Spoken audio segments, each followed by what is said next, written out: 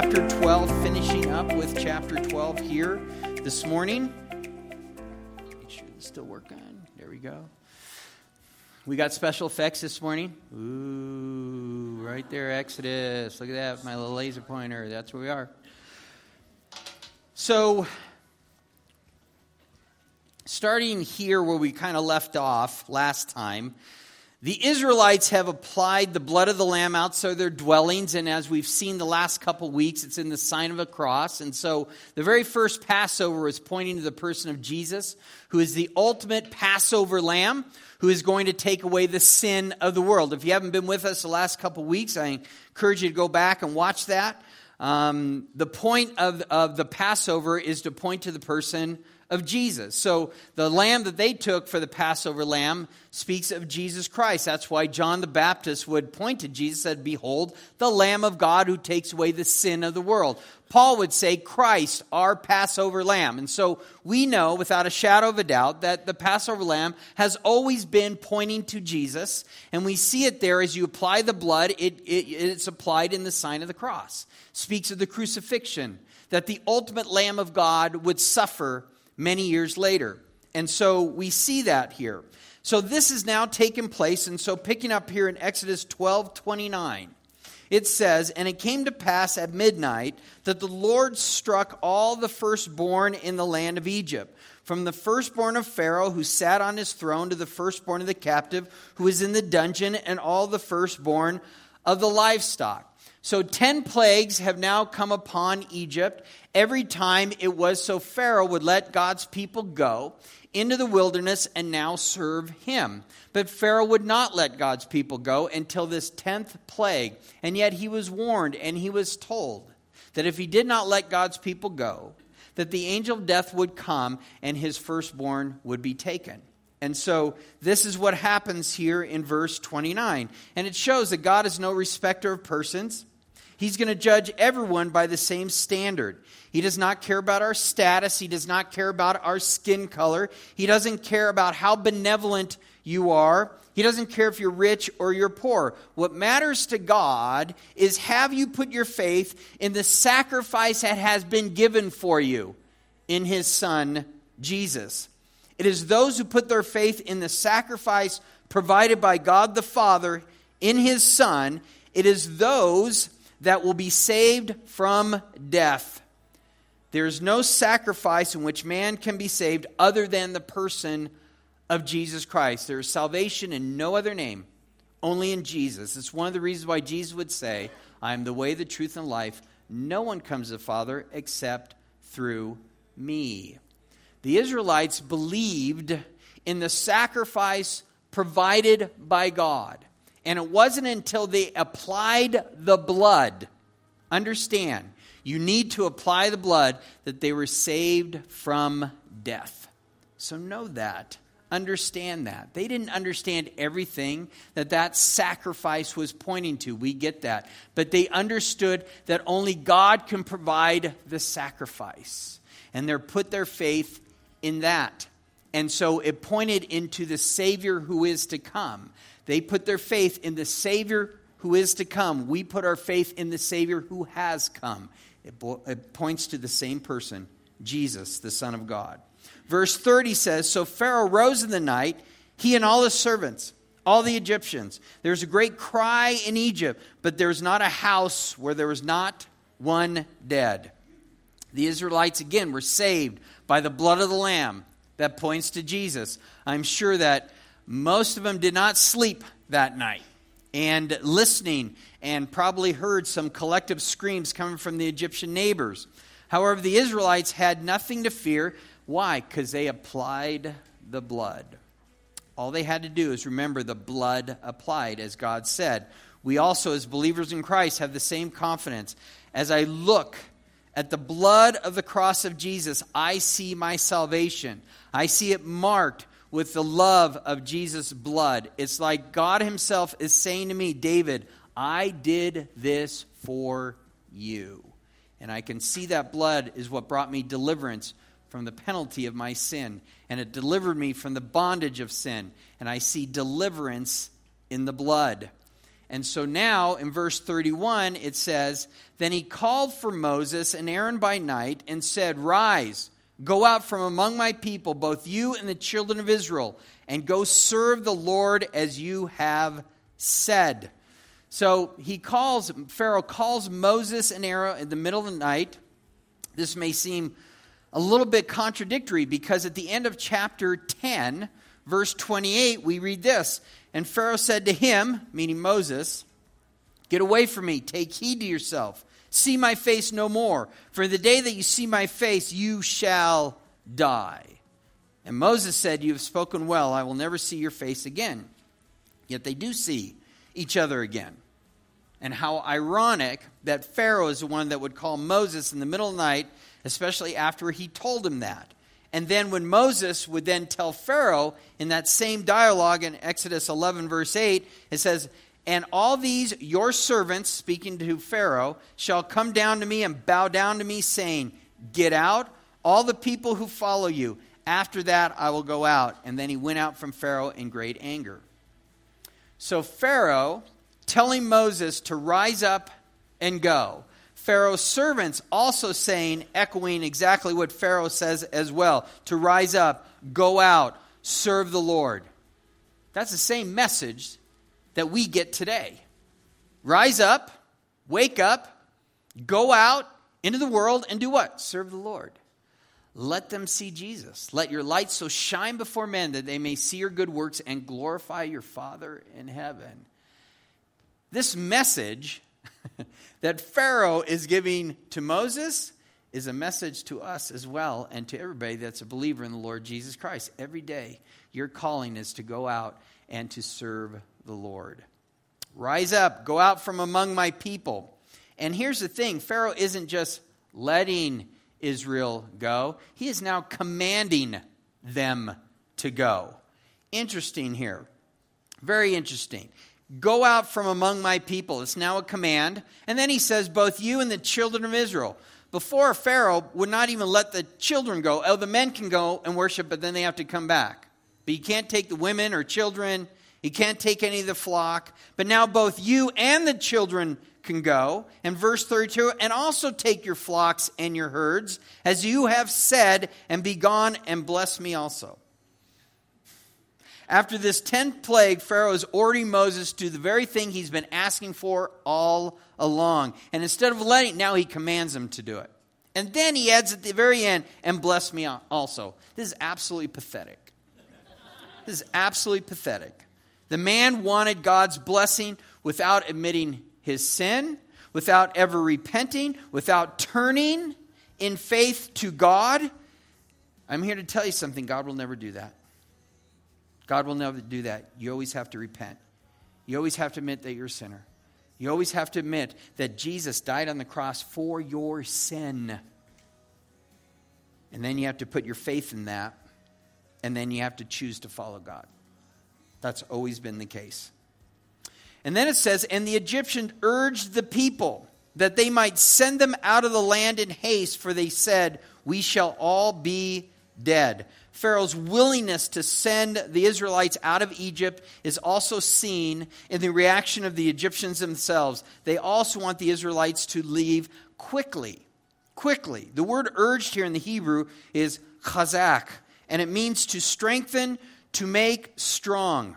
It's the same verb that has always been used when it showed Pharaoh hardening his own heart and God hardening his heart. The ironic twist here is now the Egyptians are hardened and strengthened in the opposite way, in their resolve of making sure they leave, whereas Pharaoh was resolved in making sure they stayed. But it's the same verb, and just as hard as Pharaoh's heart was in wanting to keep them, now the Egyptians' hearts are so hard in making sure that they leave. That's such a God thing. It's such a God thing. Verse 34, "So the people took their dough before it was leavened, having their kneading bowls bound up and their clothes on their shoulders. Now they're ready to go out." This possibly could be the first example of fast food in the Bible. Before, let's take the unleavened bread just the way it is and let's go. Verse 35, Now the children of Israel had done according to the word of Moses, and they asked from the Egyptian articles of silver, articles of gold, and clothing. I'm going to show you something about this here in a moment that I hope will blow you away. Should blow you away. Verse 36. And the Lord had given the people favor in the sight of the Egyptians, so that they granted them what they requested, and thus they plundered the Egyptians. The terminology used here, plunder, in the Hebrew is natsal, and it means to strip off the spoil, to snatch away. It's a term that is used in the way of a military conquest or victory, and having victory over a people group that you take their spoil. Okay? And so it shows here, right here, that the Israelites leave as conquerors over the Egyptians. And so we see this promise that was fulfilled, a promise that was given to Abraham all the way back in Genesis 15. In Genesis 15:14, when God was talking to Abraham and said, hey, just so you know, this land that I'm showing you, your descendants aren't going to really occupy it until the fourth generation. And until that time, they're going to be taken into a land that is not there, but they're going to come out with great possessions. In verse 14, it says, and also the nation whom they serve I will judge, and afterwards they shall come out with great possessions. The Egyptians give them silver and gold and clothing. Indeed, they came out of Egypt with great possessions. And we're going to see that a little bit more clearly here in a moment. And this was the Lord's doing. The Lord had given the people favor in the sight of the Egyptians. Verse 37. Then the children of Israel journeyed from Ramesses to Succoth, about 600,000 men on foot besides children.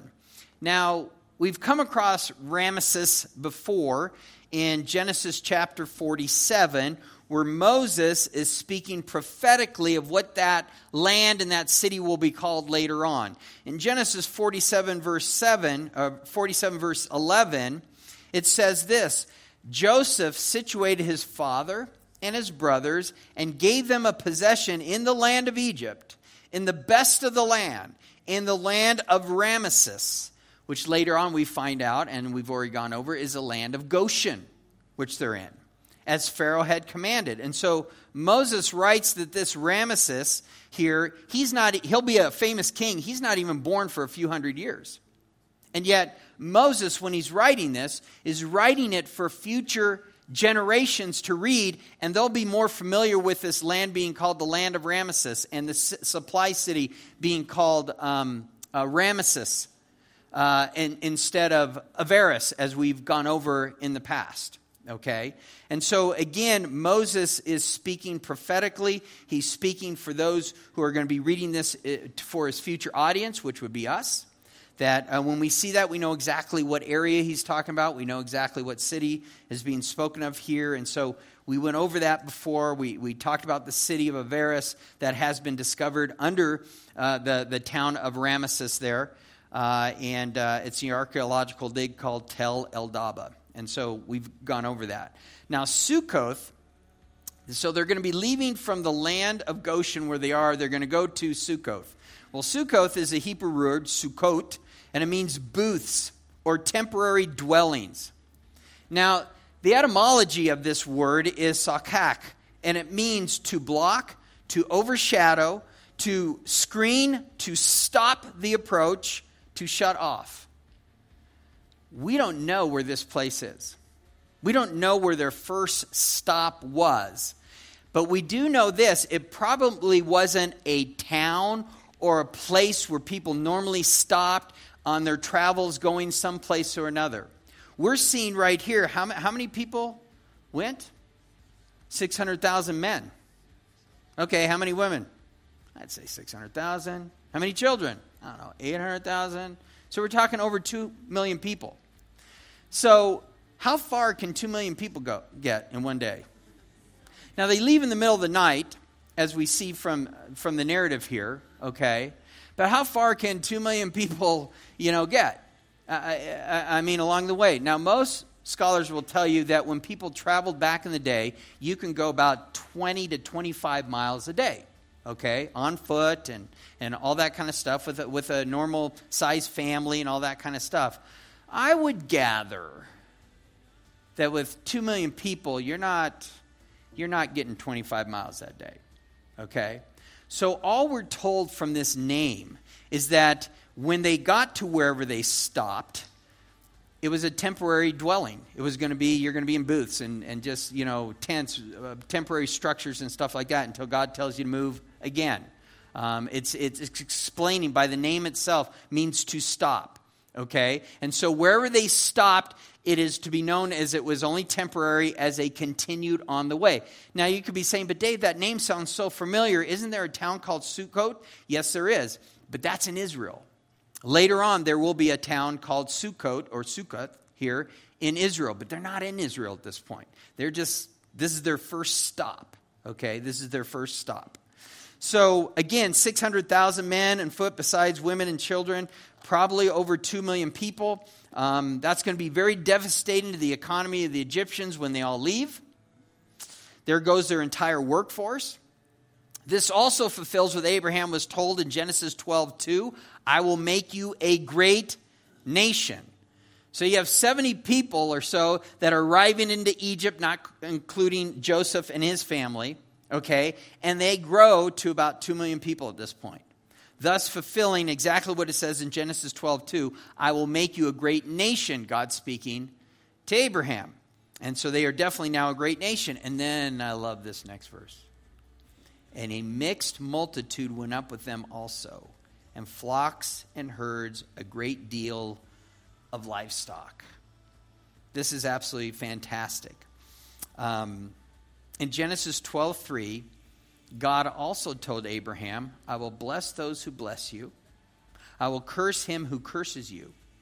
And in you all the families of the earth shall be blessed. All the families of the earth will be blessed because of you, Abraham. Coming from your descendancy is going to come someone that is going to bless all the families of the earth. And you see it right here as they come out as a large nation of 2 million plus people. Who comes with them? A mixed multitude that are not Jews, that are not Israelites. And they're welcome to come so long as what? They worship their God, because they're going out to who? Serve Yahweh. And you have a mixed multitude that is coming as well. Well, who is this mixed multitude? I don't know. Maybe other slaves from foreign countries that were also there that came to believe in the living God as they saw one, plague after another and saw all the things that were going on. Could possibly be, and I would submit that this is probably true as well, is that the Israelites were not the most faithful people during that time. When Moses first showed up, they weren't all excited. You have to prove yourself. And then after he does, they're excited. And then when Pharaoh made it even harder for them, all of a sudden they're mad at him, and doesn't really believe that God has called them and things like that. Very, very fickle. I would imagine that during that time that they were under bondage, that many of them maybe intermarried. Maybe some men married some of the women there. Maybe other foreign women that were also slaves, or possibly some women married some Egyptian men there, or some other foreigners that have come. It's a mixed multitude, and now they're coming in as well. And I love this because it gives a little glimpse of how it has always been this way. Anyone can come to know God. I want you to go over here to Galatians chapter 3. Galatians chapter 3.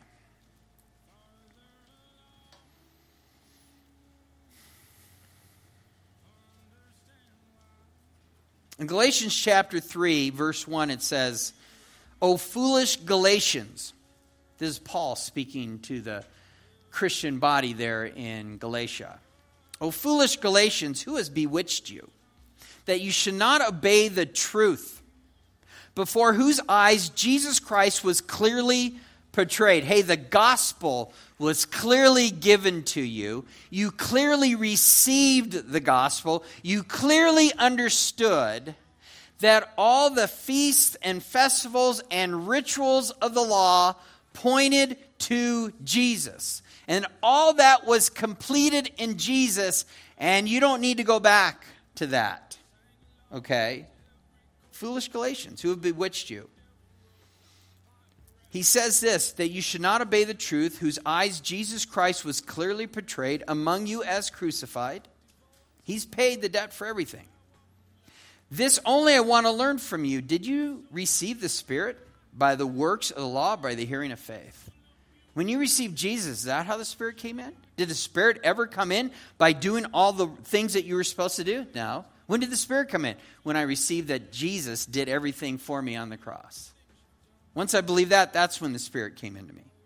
He says, are you so foolish? Having begun in the Spirit, are you now being made perfect in the flesh?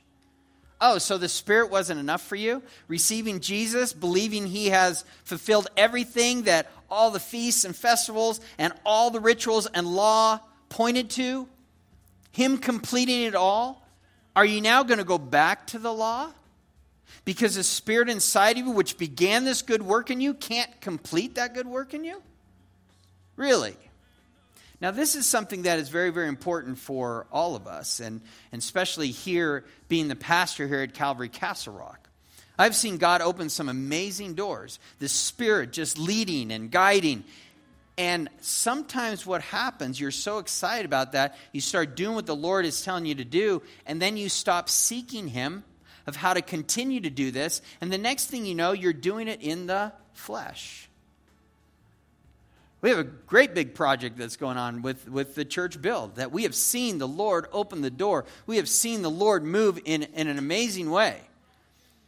I am not about to step in there and try and finish that in the flesh. It's going to get done when God wants to get it done. And when I have people, Dave, why is it taking so long? I don't know, ask God.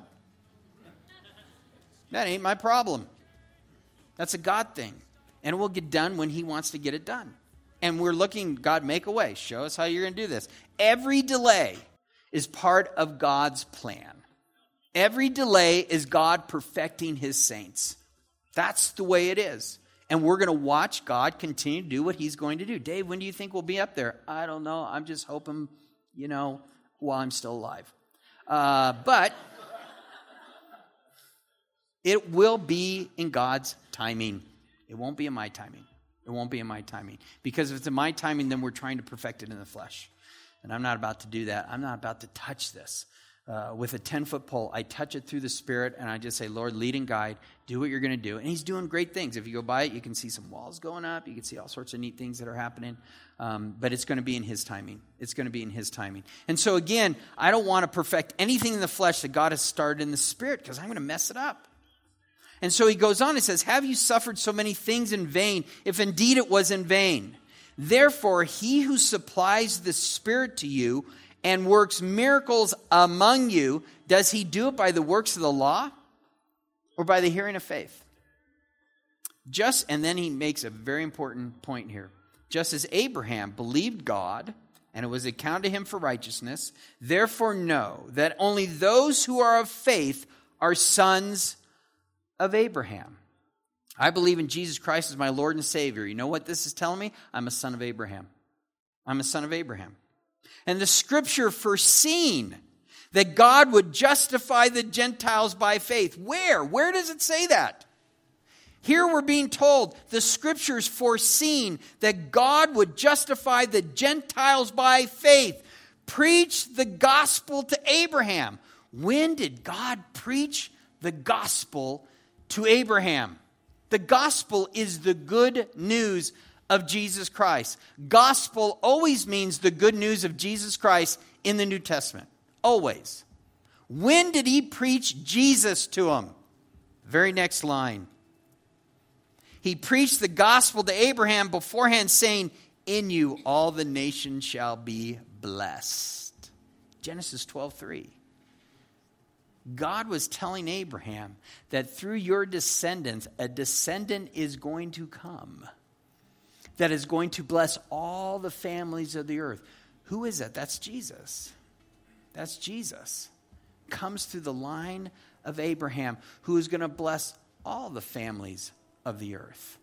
It's always been part of God's plan that the Gentiles would be part of the kingdom of God. And just in case you don't know, a Gentile is any ethnicity other than a Jew, okay? In God's economy, when you go through the Old Testament, there's only two groups of people. That's Jews and Gentiles, okay?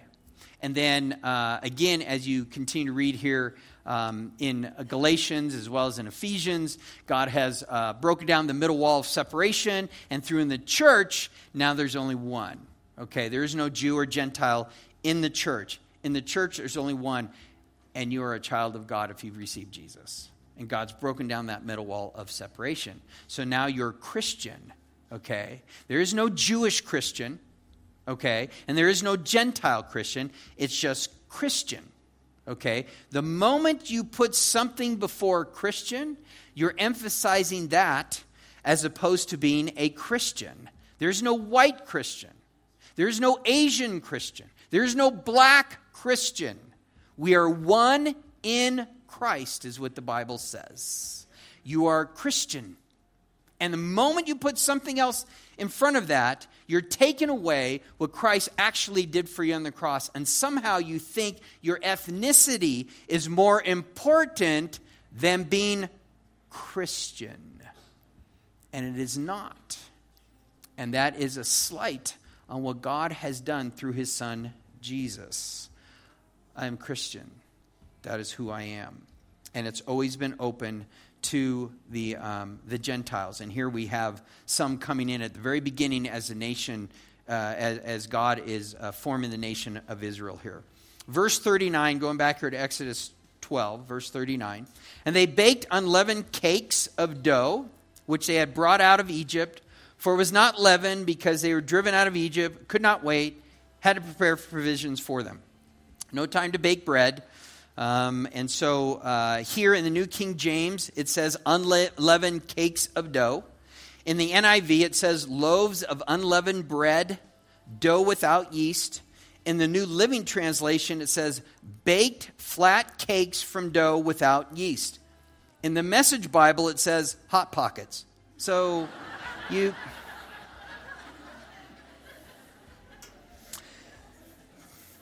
translations do matter. Okay.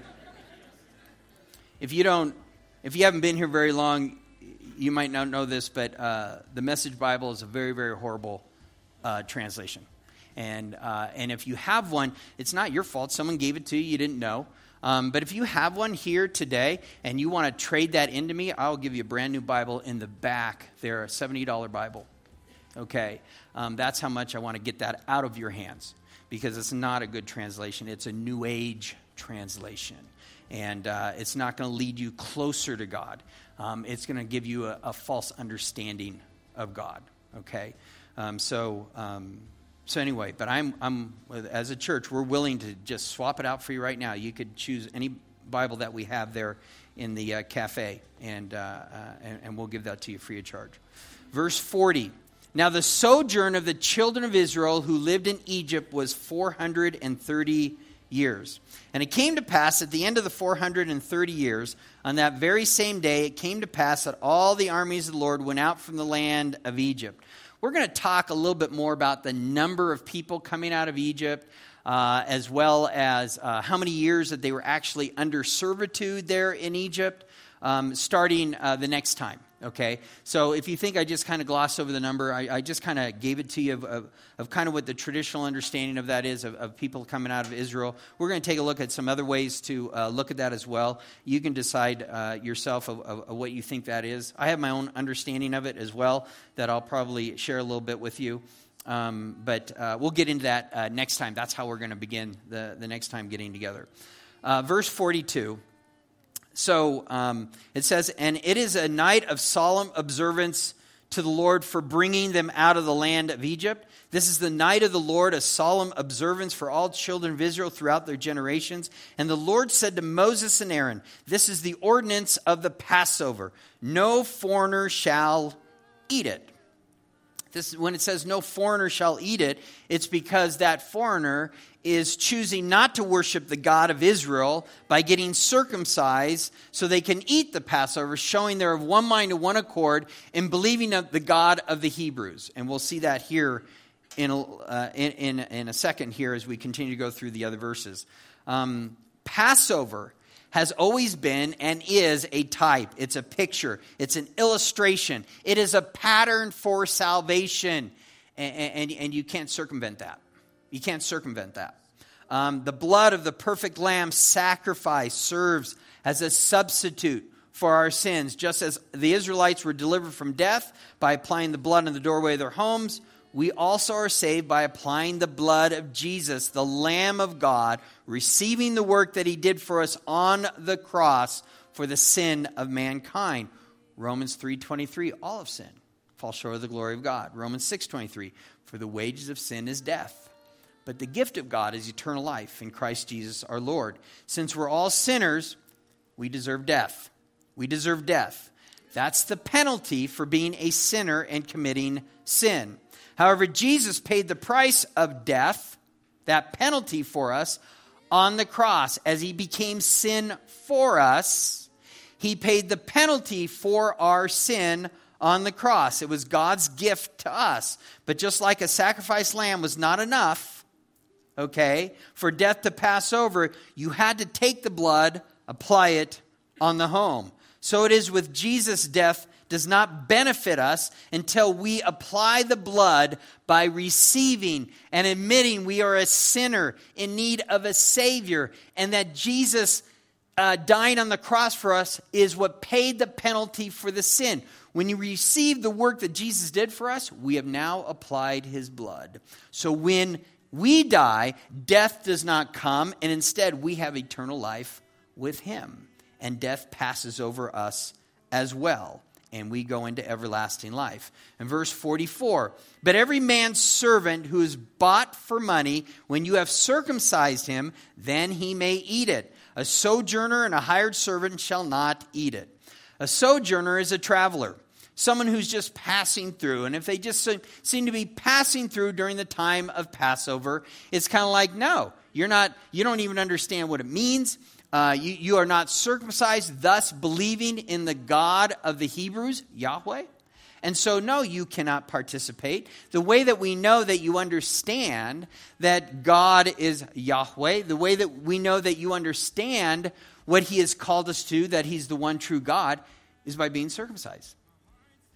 It's an outward sign of an inward transformation and understanding of God. That's what circumcision is.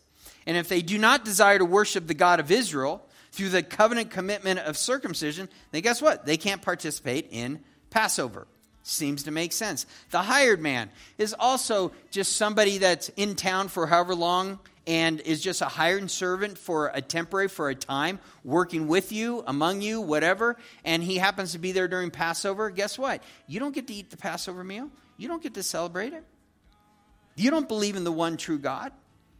It's only until after you choose to do that and you show by way of circumcision, then you can celebrate the Passover because it points to Christ. It points to Christ. In verse 46, in one house it shall be eaten. You shall not carry any of the flesh outside the house, nor shall you break one of its bones.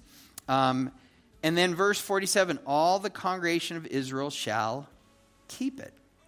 The Passover feast, the Passover meal, was a communal meal. I want you to just zip over here to chapter 12, verse 3. Just go over here real quick. As we start out this chapter a few weeks ago, Moses is told this by God in verse 3. It says, speak to all the congregation of Israel, saying, all the congregation. The word congregation means assembly, means community. Verse 6, the latter half of verse 6. Then the whole assembly of the congregation or community of Israel shall kill it at twilight. You're all to do this, the whole community. You're all to kill it at the same time, the lamb.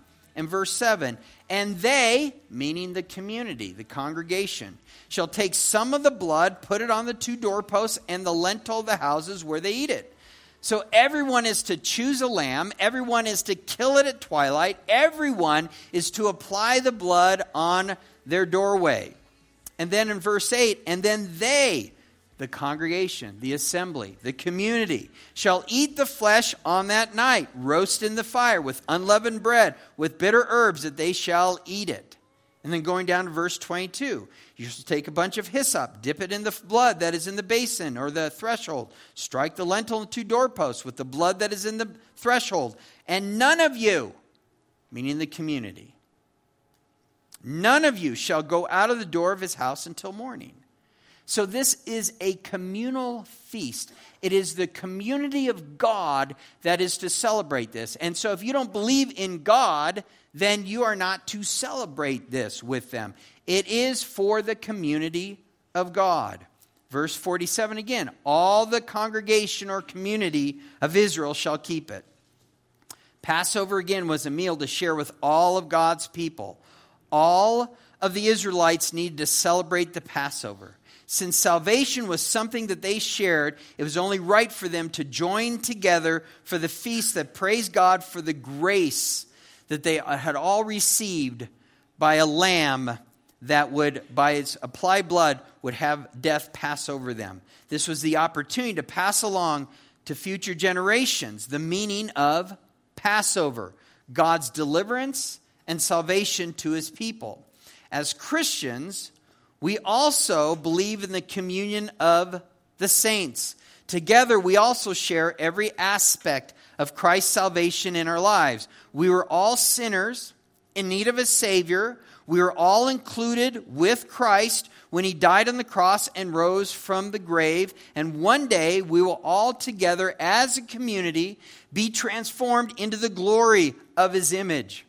And since God wants to gather a people for his glory, corporate worship, like we do here on the weekend, is an essential part of the communion of the saints. We are called to have our own private time with God. We should have our own devotion time where we just get alone with the Lord and we pray and we read the Word and we worship him. That is definitely true. However, we are not called to be Christians on our own. It is a very essence of our Christianity that we worship God together, praising him together, learning together, hearing the preaching of the word together, because we are called the body of Christ. We are called the bride of Christ. And a Christian who decides they don't need to get together with other believers for corporate worship, you're in spiritual danger. The Hebrew author said in Hebrews 10:25, not forsaking the assembly of ourselves together, as is the manner of some. You show me someone who's having a thriving relationship with Jesus Christ, and I'll show you somebody who's planted in a fellowship somewhere. You show me somebody who's struggling in their faith, and I'll show you somebody who probably hasn't planted themselves in a fellowship with a community of God's saints. That's the way it works, because you exhort one another so much more as you see the day approaching. I said this last night. I will say this again here this morning. I've never once, I don't believe I have anyway. You'll have to go back and listen to the 12,000 messages I've already given, but I'm pretty sure I have never once said, man, I see the day approaching. I'm saying that now. I'm saying that now. I can see how society can go a little bit further down the road. I can see, but I can only see a little bit now. I can only see how they can go a little bit more. Because if they go a lot bit more, I'm going, that's getting really close to the tribulation itself. You know, you have all this AI that is being spoken of. When you read in the book of Revelation and how the beast speaks to the image, and all of a sudden the image comes alive, you know, this statue, this image, you're always looking at that before, well, how is that going to be before? I don't know, you know. But now with AI, I totally understand what that means now. I totally understand what that means now. You know, there's just certain things that you just go, check, check, check. Well, I only have 2 more check marks now. You know, we're getting real close here. I do see the day approaching. I'm not going to call it out. It'll be this time by next year or, you know, next Thursday or anything like that. I have no idea when the rapture is going to happen. But I know it could happen at any time. It always could have happened at any time. I believe in the imminent return of Jesus Christ.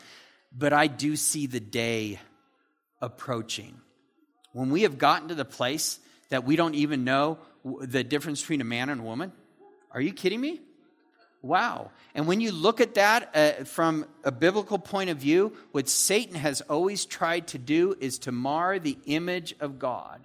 And because you're created in the image of God, what does he think he wants to do? He wants to confuse mankind so they don't see themselves in the image of God, that they see themselves in the image of anything they want to make themselves to be, which is a great offense to God himself who created us in his image. And you're just going, wow. And I got to tell you something. 10 years ago, I would never have thought that we'd be in the place where you cannot call a man, a woman, a woman, that you now have to have all these different pronouns to where you're going, what? This is fantasy cuckoo land. And yet, I'm the bad person because I don't want to participate in your fantasy cuckoo land? Really? Wow. God. Maranatha, come quickly. This is crazy. It's crazy talk.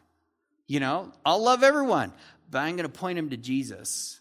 And I'm not going to get wrapped up in all this other peripheral stuff. Look, Jesus loves you. Just so you know, because I know this goes out there. If you're struggling about being a man, and a woman being a woman, guess what? I just want to let you know, God created you for a purpose. He loves you. And whatever your biological sex is, he wants to bless you and use you as that person. And the only way you're going to know that is if you submit to him. And he loves you. And he has a plan for your life. And he can change you and rock your world if you would let him. And we're here to let you know about that. But I do see the day approaching very, very quickly. Passover helps unite God's people into one community. And so too does getting together for corporate worship unite the body of Christ. In verse 48 of chapter 12 it says, "And when a stranger dwells with you, wants to keep the Passover to the Lord, let all his males be circumcised, and then let him come near, keep it, and he shall be as the native of the land, for no uncircumcised person shall eat of it." So again, a stranger, not an Israelite, but all of a sudden wants to dwell with you, sees the blessing that God is doing, wants to know, how can I worship this God? That I want to be like you. I want to be in the same community of faith. Okay, let us explain to you who God is, the God of creation, and how he called our father Abraham and this and that. And so we need we need for you to be circumcised to be able to show that you really do believe. It's an outward sign for an inward transformation. Circumcision does not save you. But the applied blood does, which Passover is, showing that you believe that this is how God delivers his people, through the blood. Through the blood. It's the same thing when it comes to the church. Same thing. Baptism does not save you, but it is an outward sign of an inward transformation that you are part of the community of God.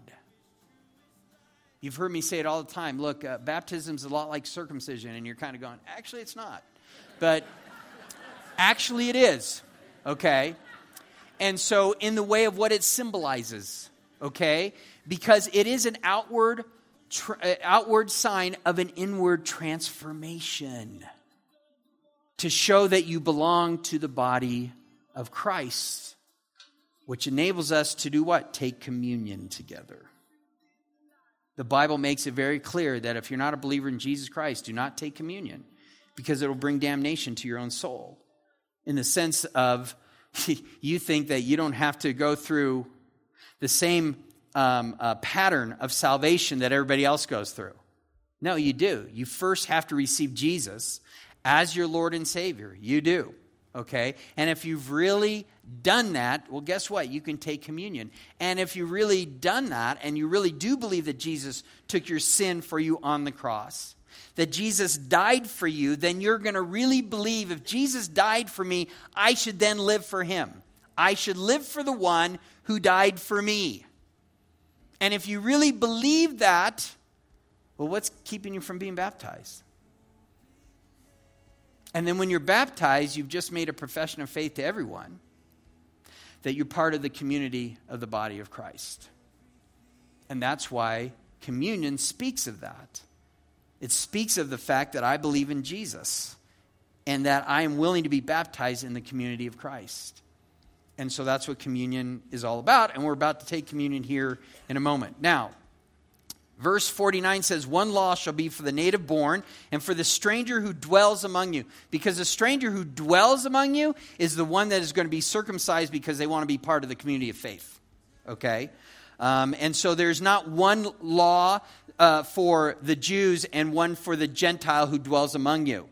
It's kind of like, no, it's for everyone that has chosen to be part of the community of faith. Verse 50, thus all the children of Israel did as the Lord commanded Moses and Aaron, so they did. And it came to pass on the very same day that the Lord brought the children of Israel out of the land of Egypt according to their armies. Now, it never ceases to amaze me that when secular scholars scoff at the biblical accounts of the Bible, that soon thereafter, God releases some sort of discovery. When it comes to the Exodus account, there are many archaeologists who still turn a blind eye to the Exodus account, saying it's just a myth. And there's no archaeological evidence, even though we have plenty when you look for it in the Middle Kingdom period, as the patterns of evidence has shown. I really encourage everybody to Google patterns of evidence, Exodus story, and to download the video, get the book, or whatever. It's just amazing. We've gone over some of their stuff as we've been going through the account.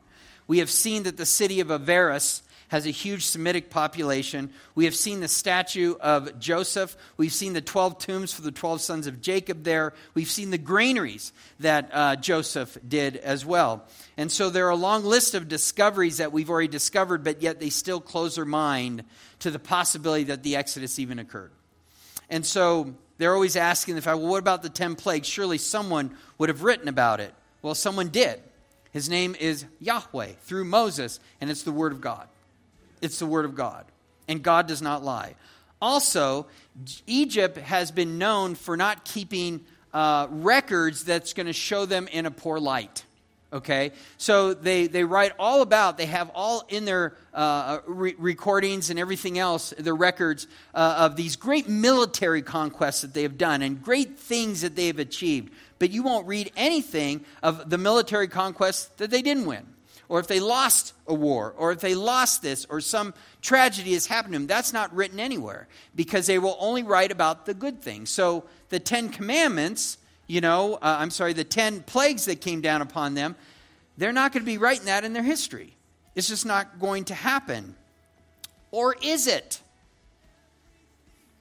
It's interesting here that in the early 1800s, a papyrus manuscript was discovered in Egypt called the Admonitions of the Egyptian Sage, or the Ipuwer papyrus. It's in the Dutch Natural Museum. Here it is right here. This is a manuscript that describes chaotic conditions in Egypt. At some time in the distant past, most say the Middle Kingdom period, which is when the Exodus occurred. I want to take a look at this manuscript that has just recently got, translated within the last, 50 years or so. And then it wasn't really known really until the last 20 years or so. And so it just hasn't been out there because the Egyptian archaeologists look at it, doesn't want to see it as being a possible Exodus account. But when we look at what some of the things say, draw your own conclusion. Remember, this will be from the point of view of the Egyptian. Not the point of view of God and his people, the point of view of an Egyptian. Now, the reason why, and this next slide right here is going to tell us who this person is. It says, these are the words that Ipuwer answered the king. So this manuscript is attributed to Ipuwer. Ipuwer is some sort of scribe who can address the king. And he gives an Egyptian point of view of some sort of chaos that is happening in the land. Let's look at what the Bible says in Exodus 4:9. It says that you shall take water from the river and pour it out on dry land. The water which you take from the river will become blood on the dry land. Ipuwer writes, behold, Egypt is fallen to the pouring of water. And he, I wonder who that is, who poured the water on the ground, seizes the mighty in misery. Could that be Moses? He's the one that poured the water on the ground. He sees the mighty Pharaoh in misery through this. Okay, but that's not nearly enough. Let's go to the next one here. Exodus 7:20, and all the waters were in the rivers were turned to blood. The fish were in the river died. The river stank, and the Egyptians could not drink the water of the river, so there was blood throughout all of Egypt. Ipuwer writes, the river is blood. If you drink of it, you lose your humanity and thirst for water. Interesting. Let's look at the next one. Exodus 9:6, all the livestock of Egypt died, but one of the livestock of the children of Israel, not one died. Exodus 9:23, the Lord sent thunder and hail and fire darted to the ground. The Lord rained hail on the land of Egypt. Exodus 9:31, the flax and the barley were struck, for the barley was in the head and the flax was in its bud. Ipuwer writes, gone is the barley of abundance. Food supplies are running short. The nobles hunger and suffer. Those who had shelter are in the dark of the storm. Interesting. Let's look at the next one. Exodus 10:7. Pharaoh's servants said to him, how long shall this man be a snare to us? Let the men go that they may serve the Lord their God. Do you not yet know that Egypt is destroyed? Chapter 10, verse 15, for they, meaning the locusts, covered the face of the whole earth so that the land was darkened. They ate every herb of the land and all the fruit of the trees which hail had left. So there remained nothing green on the trees or the plants of the field throughout all the land of Egypt. Ipuwer writes, what shall we do about it? A lot like, how long shall this man be a snare to us? What shall we do about it? All is ruined. Kind of like all of Egypt is destroyed. Interesting. I wonder if there's more. Next. Exodus 12:29. Came to pass at midnight, the Lord struck all the firstborn in the land of Egypt, from the firstborn of Pharaoh who sat on his throne to the firstborn of the captive who was in the dungeon, and all the firstborn of the livestock. Ipuwer writes, behold, plague sweeps the land. Blood is everywhere, with no shortage of the dead. He who buries his, what does that say there? Brother in the ground is everywhere. Woe is me for the grief of this time. Firstborn were what? Males. Interesting. He who buries his brother. I wonder if there's more. Let's go. Exodus 12:30. So Pharaoh rose in the night, he and all his servants, all the Egyptians, and there was a great cry in Egypt, for there was not a house where there was not one dead. Ipuwer writes, wailing is throughout the land, mingled with lamentations. Are you kidding me? But I guess this is all just a quinky dink. I'm sorry, but you would have to be a fool not to see the similarities of the 10 plagues here with the account of Ipuwer. But there's something else. 12:35. Here's where we talk about, and they asked from the Egyptian articles of silver, articles of gold, and clothing. Verse 36, and the Lord had given the people favor in the sight of the Egyptians, so they granted them what they requested. Thus they plundered the Egyptians. The people, Ipuwer writes, people are stripped of clothes. The slaves take what he finds. Behold, gold, lapis, lazuli, silver, turquoise, carnelian, amethyst, emeralds, and all precious stones are strung on the necks of the female slaves. Wow. Wow. Can you remember this right here? Gold, silver, turquoise, carnelian, amethyst, emeralds, all precious stones, as we read the next verse. When you get to Exodus 28, and it's talking about the breastplate for the high priest and being made, this is what it says. And you shall put settings of stone in 4 rows of stones. The first row shall be sardius, carnelian, topaz, emerald. This shall be the first row. Second row, turquoise. That's one of the ones that he speaks is given. A sapphire, a diamond. And the third row, jacinth, agate, and amethyst. That was another one that was mentioned. And Exodus 28, in the 4th row, beryl, onyx, and jasper, they shall be in gold settings. Is it possible all these other stones that are mentioned is what he says are precious stones that were also given to them? You read this and you just go, the evidence really is there. God does allow little things to come to the surface time and time again. We're going to talk a little bit as Israel leaves Egypt that there are certain mines there in the Sinai and things like that they might be going by. One is a copper mine, one is precious stones and gold and silver. Is it possible that as they left Egypt, they also went to these other areas, and all of a sudden they see 2 million or so people show up, and the Egyptians are there, and they're going, yeah, we need a little bit of sardis over here, we need a little carnelian, we need some of that. What are they going to do? Is it possible they went by way of the mines which they they're digging in to get more of these precious stones before they leave Egypt? It is a possibility. It is a possibility.